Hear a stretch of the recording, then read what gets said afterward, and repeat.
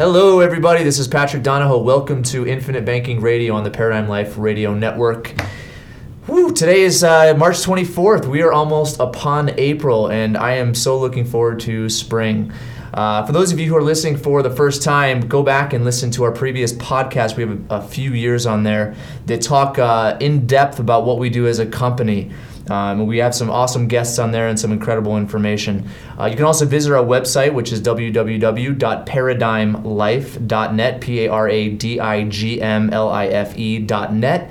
We've recently written a new article entitled, I can't remember what the title is. That's how bad it is. But the website is beyourbank.com, and the article goes over the differences and the similarities between real estate and life insurance. And so it's a great read, and you'll be able to learn a little bit more about what we do.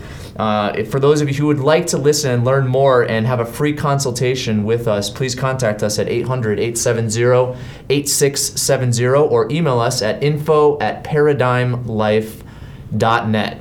Well, I have with me one of my favorite people in the world, and she's been a mentor of mine for the last few years and is an incredible individual. Her name is Kim Butler. And before I have Kim introduce herself, I just wanted to give an idea of what we're going to talk about today. Kim is a proponent of something called prosperity economics, and both of us have a definite intention to bring this cause to our country and potentially the world. We believe that the financial principles that this theory entails applies to so many different aspects of life besides finances and economics. And we really think that it would transform how an individual lives their life. So Kim, how are you? Just fine, Patrick. Awesome. And I'm sorry to say we're already having spring down in Texas. Oh yeah, you are. That's right. Your spring starts early. I'm looking. I need spring. Winter I can't stand winter in the February and March months. But Kim, why don't you take a minute or so to introduce yourself and just to tell our listeners who you are and what you're about. Sure, and I think a quick brief on background is helpful because so many people today are looking for something new to do with their money. They don't like the typical results that people are getting. So I'm going to share a little bit with my background because I too went through that transition about 20 years ago. So I graduated from college with an English degree. I'm not sure how relevant that is today, except that communication is really where it's at. And I got into banking, got into selling mutual funds, selling life insurance, got my certified financial planner designation. That's all from 1988 till about 1995. And at that point, I started seeking alternative ways to deal with money. The internet didn't really exist. I couldn't do research there, so I just started asking people. I had a ton of clients, and I was really looking for a different way to deal with money. And again, coming from the financial planning side of things, which is what typical financial planners do today, the mutual funds, the stocks, let's figure out what you want 30 years from now and work backwards to today to figure out what to do. Environment, that's where I came from. I had to make the paradigm shift that a lot of your clients are having to make today. And that is, first of all, there's got to be something out there else, something different, something that we can do with our money that gets us different results, because we know that the definition of insanity is to keep doing the same thing and try to get different results. So I searched and talked and found out that there are actual economic principles that we can utilize with our money, and it doesn't matter whether you think they came from Robert Kiyosaki or you or I or the Bible or the book The Richest Man in Babylon or a variety of other places. But these economic principles, which we've trademarked the term prosperity economics, but it really has existed forever and ever and ever, are what I transitioned into in 95, and we've been doing them ever since. Well, if you look at, and it brings up a good point, because do you really think that what's going on today, the financial troubles that we're all exposed to, maybe not experiencing, but at least exposed to, do you think they're different from maybe financial challenges people had, 15, 20, 30, 100 years ago? Because we're experiencing the same booms and busts that we always have, and now it's just a little bit bigger. But do you think the underlying causes of those are similar? I do. I think not only are the causes similar, but the results are similar. Yeah. And the things people are going through. So are why similar. do people just continue to do it? I mean, we have to look to the past, and if you don't, that's the saying, if you don't understand history, it's going to repeat itself. I mean, why haven't people made the connection between what's occurred in the past and what's occurring right now? I heard research, and I'm sorry I can't quote the source, but it indicated that our financial memory is 75 years.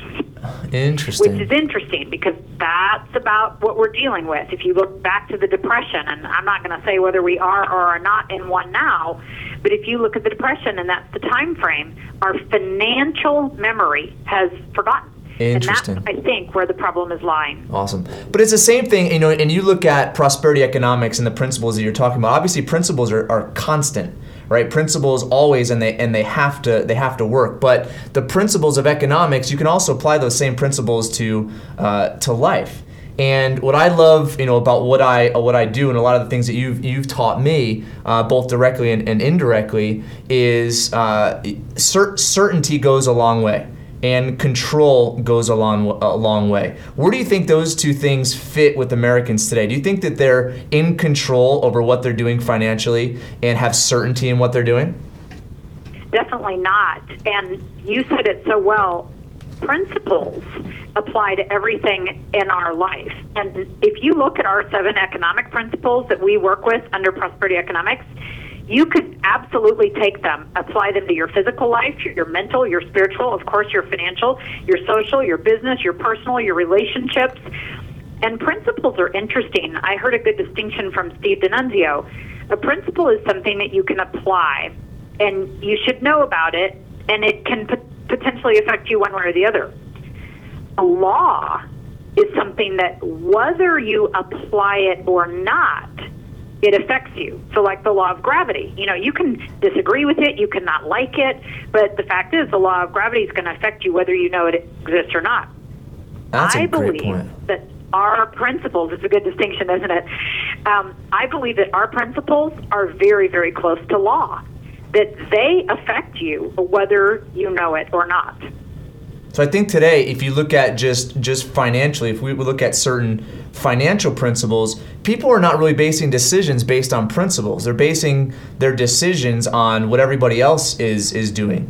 And I think John Maynard Keynes didn't do many things right, in my opinion, especially the influence he had on our country and economic policy. But there is something that he said, and he kind of coined the term the herd effect. And the herd effect is, what everybody else is doing, most likely everybody, the people that come up through the ranks are going to follow and do the exact same thing that the herd is doing.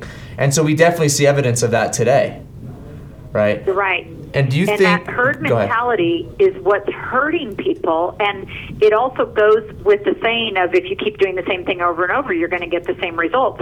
Both of those things are kind of converging in a way that hopefully is causing a wake-up call. And that's what you and I are about, is to try to help everybody that we can reach out to wake up a little bit, take more control of their finances, not just do what their parents said or do what the guy next door is doing or what have you, but actually look at their own information, learn other strategies that are out there, and then take action. I think that's another big challenge people are having today, is people are so scared they're not doing anything. Well, at the same time, I don't even think people want to take action. I mean, look at, and regardless of what our viewpoint is on healthcare, look at what it's done to people. It's provided kind of a statement of entitlement, and it's delegated certain powers to other people that are really not within the individual's control. And I think the same thing might even happen toward financial planning. It's this whole idea of, I'm going to delegate the risk, and I'm going to push the risk, and I'm going to put the control on somebody else.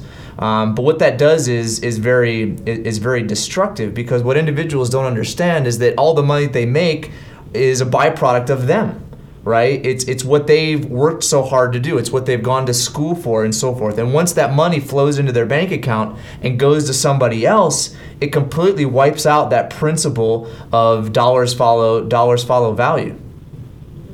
You're right. Right, and I think as individuals are schooled and are kind of grown up in this social idea of delegating your retirement or delegating your growth of money to somebody else, it just gets worse and worse and worse. It has a compounding effect. But you are right. People are starting to wake up, and I think that's what's awesome about the whole idea of what's going on in the healthcare system is people, whether we agree with it or disagree with it, people have stood up, and they've done something about it, and they're taking more responsibility. And I'm hoping the same thing happens financially, because right now, Kim, you had alluded to in the beginning, there wasn't much research you could have done when you started to see the flaws in financial planning. You couldn't do research on the internet. But today, I mean, it's incredible the videos you see on YouTube that expose the 17 to 20 hidden fees that 401ks have, or the amount of revenue that Charles Schwab or Fidelity or Morgan Stanley siphons from individuals' portfolios. I mean, it's incredible. And I think that the whole idea of the internet and media is really exposing those ideas. But people are still buying into them. Right, because it's what's been done for so long, and yet when we look at it, so long, I mean, really it was the 1950s when people started getting involved in the stock market at the level that we are today. Yep. That is not that long ago. Yeah. No, and it's, I think it just goes back to the concepts or the breaking of principle, which people have mixed the terms investing and saving. And what people think they're saving in is not really a savings vehicle, it's an investment vehicle. And if you look at the main benefactors of where people are saving money, it's not necessarily them all the time. It's the people who manage it, trade it, administer it, and so forth. Because those companies, the Fidelities and the Goldman Sachs and the Charles Schwabs, and Morgan Stanleys, they're huge. I mean, they're huge companies, right? And their revenue stream is a lot of it's based on money under management, right? Yes. Yeah. So as far as this idea of prosperity economics, what's your vision? What's the ideal picture that you see if this whole concept in theory is widely adopted? Well, I see our entire society handling their money about 180 degrees opposite of what they're doing today. So as we know today, financial planning is focused on a need or a goal. It's about putting as little in as possible and hoping to get as much possible. It's about giving up control. It's very rate of return focused. Yep. And prosperity economics is literally the opposite of each one of those categories. So instead of trying to meet a need or a goal, it's pursuing wants and desires and not trying to figure out what's in the future and work backwards to today, but just working with today and having the dollars that are available today and getting the most for it. It's about putting in as much as possible, not as little as possible, and it's about controlling your money. That you've used the word, I'm going to use it again. The control of your money is one of the most helpful aspects, and people today are giving up 100% of their control. And not that we can get 100% back, because I guess that would mean kind of money in the mattress, which we know doesn't work. Yeah. But, let's at least have it 50-50 or preferably 75 control on our side of the table and 25% on the institution. So if we can get the ideas behind prosperity economics, which, as I've said, have existed in our lives forever and ever and ever, implemented throughout our society, then they will have the control. They will have certainty. They will have recovered opportunity costs.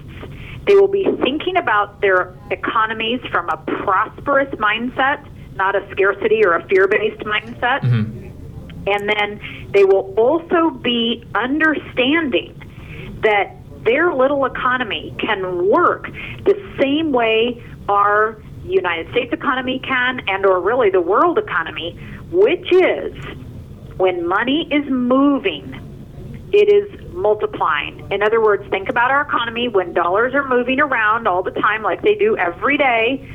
Those same dollars are doing lots of jobs. They're multiplying. They're affecting many, many, many people.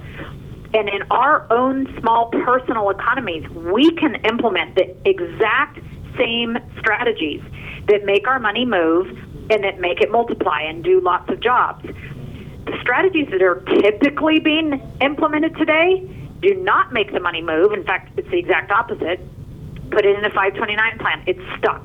Put it in a 401k plan or a 403b plan or an IRA. It's stuck. Yep. And they don't have the money multiplied because it is stuck. It can't do lots of jobs. If people implement prosperity economics, they can use the same dollar to educate their kids, build up money for later, buy real estate, buy life insurance, get other investment property, buy businesses. $1, if you know the right strategies to use, which strategies are things that you do, and you know the right products to buy, which is where you put your money, then you can get your dollars moving and multiplying, which are basic economic principles that operate every single day, just not on most people's money. Well, and that's, if you look at, I mean, you brought up a half a dozen very profound points, because you said one thing that kind of hit me, which is an economy will, but I think our economy right now is not the economy that the founders of our country envisioned. I think it's very far from it. Very true. Because 50% of our money goes to taxes, whether it's sales tax or income taxes, and obviously there's not as much production or movement or efficiency with that money. But that's a conversation for another day. But this whole idea of free markets and a personal economy is very profound, because it goes back to that idea of control. If you look at one of the main reasons why individuals came to this country, it was because of property. Now, obviously they wanted freedom, but with freedom comes property, right? Because an individual's freedom and how they utilize their intuition and act on their intuition has a lot to do with property, because it brings it from the mental world into the physical world, and creating products and services and strategies and so forth that are beneficial to other people. But the whole idea of property and real estate is really where I wanted to kind of focus on right now in the last couple minutes that we have remaining. The whole idea of real estate has always been a very profound investment. And obviously people have done it the right way and people have done it the wrong way. But in the end, I think property, again, is one of the most viable investments, because it's the investment where you can, not necessarily always you do, but you can have the most control. And some of my best clients, the individuals that I've worked with that have really understood this whole idea of prosperity economics, and control of your money, flows of your money, and so forth, are real estate investors. They understand the principles of real estate. And I know that's the same case with you, Kim. I mean, I know one of the bigger clients that you have had is Robert Kiyosaki, and I've known from conversations that we've had is he got the concept right away, and other real estate investors have as well. Why do you think real estate investors have really understood and grasped the idea of prosperity economics, which, as you said, is 180 degrees different than what the normal person is doing? Why do you think they grasp it so fast?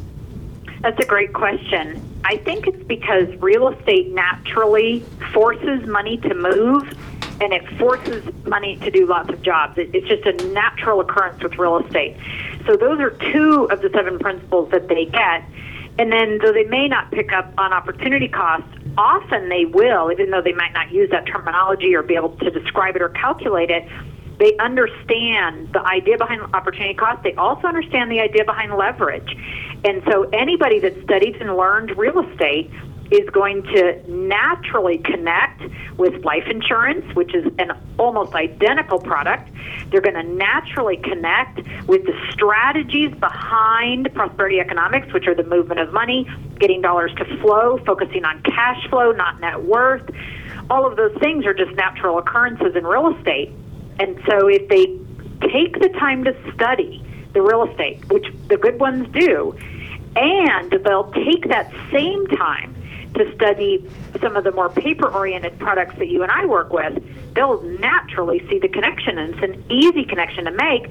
And the best part is the two things support each other so well, and it just really benefits their real estate to implement all of the other pieces of prosperity economics. Yeah. Well, this is kind of in closing, going right off of those remarks. And this is kind of an on-the-spot question, and this is just something that's been, going through my mind, and so I haven't really thought the question through, which I tend to do quite often, and things come out the way they probably shouldn't. But do you think do you think the entrepreneurial spirit exists in everybody? I do, absolutely. So do you think right now in our country it's suppressed? Potentially. What I think is that everybody's got the ability to be first an entrepreneurial thinker. Mm-hmm. And we've used that terminology with our clients quite a bit. You can take, a 30-year gold watch corporate guy, and he's still an entrepreneurial thinker. Yeah. And so behind that is that entrepreneurial spirit. And so that's interesting. Is it suppressed? Potentially, but it isn't going to be much longer. And that's the fun part. It's coming out. So, and here's kind of my other thought is, if you look at what entrepreneurism means, and especially to this country, it's pretty much what founded our country, if you really think about it. But at the same time, I think prosperity economics creates a new initiative for individuals, and it provides them with a more entrepreneurial spirit. And I think real estate does the same thing, because you can do so many different things with real estate, right? You can flip, You can rent, you can do a lease option, you can buy in bulk, you can buy commercial property, you can buy land, you can develop, and there's all sorts of different strategies. And all those strategies have come about because an individual's mind thought about it. And so I think if you look at the infinite banking concept, or you look at prosperity economics, and you look at this whole idea of macroeconomic planning, it really starts to drive this whole idea of control to the individual, where his or her mind works a little bit differently. And I think it drives that core spirit, because now individuals are saying, hey, I now have my money, and I know that it needs to be in motion. I know that it needs to be moving, and in that thought, or in that recognition, it drives the initiative to find things to do with the money, whether it's be entrepreneurial and start up a little business, or purchase real estate, or improve real estate, or do this, that, or the other. Does that make sense? Yes, I agree. And it's so neat that people are seeking, and they're hungry, and they're reading, and they're listening, and they're learning, and they're being open-minded. And that's what it takes to make a change, to get different results, is to do different things. And those doing of the different things, it's got to start with some of the learning that must go on. Yeah. And I think, what's coming to mind right now is the whole arrival syndrome that Nelson Nash talks about. And we're never going to be to a point where we know everything. Right, we're always in this state of flux where our minds are continuing to expand. We're learning new things and so forth. And you're right. The hardest people to deal with are the ones that have closed their mind off and have really thought that their way is the only way. And it's unfortunate that people really do think. I don't think they believe that internally, but I think it's kind of a front not to be sold something half the time, right? Sure. But I think the whole idea of a paradigm shift is making the recognition that, hey, my perspective on life is not perfect, and I always want to be finding and learning certain things so that I can continue to expand. And in that expansion, whether good or bad, right, we're still going to grow, and ultimately it is good.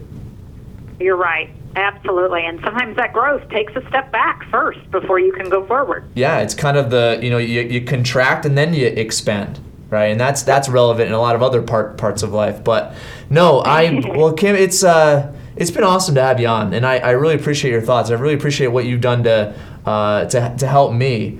And we need to have you on again. Your thoughts are very valuable. Well, thank you. I'm happy to share, and it's been a joy to do it. Awesome. Well, for those of you who would like to learn more, please give us a ring at 800-870-8670. And you can dial extension 0 when you dial that number in, or you can email us at info@paradigmlife.net, PARADIGMLIFE.net. We also have some cool articles on our webpage. And again, that new article that we have out is on beyourbank.com. That's www.beyourbank.com. That's all for this week. We'll touch base next week.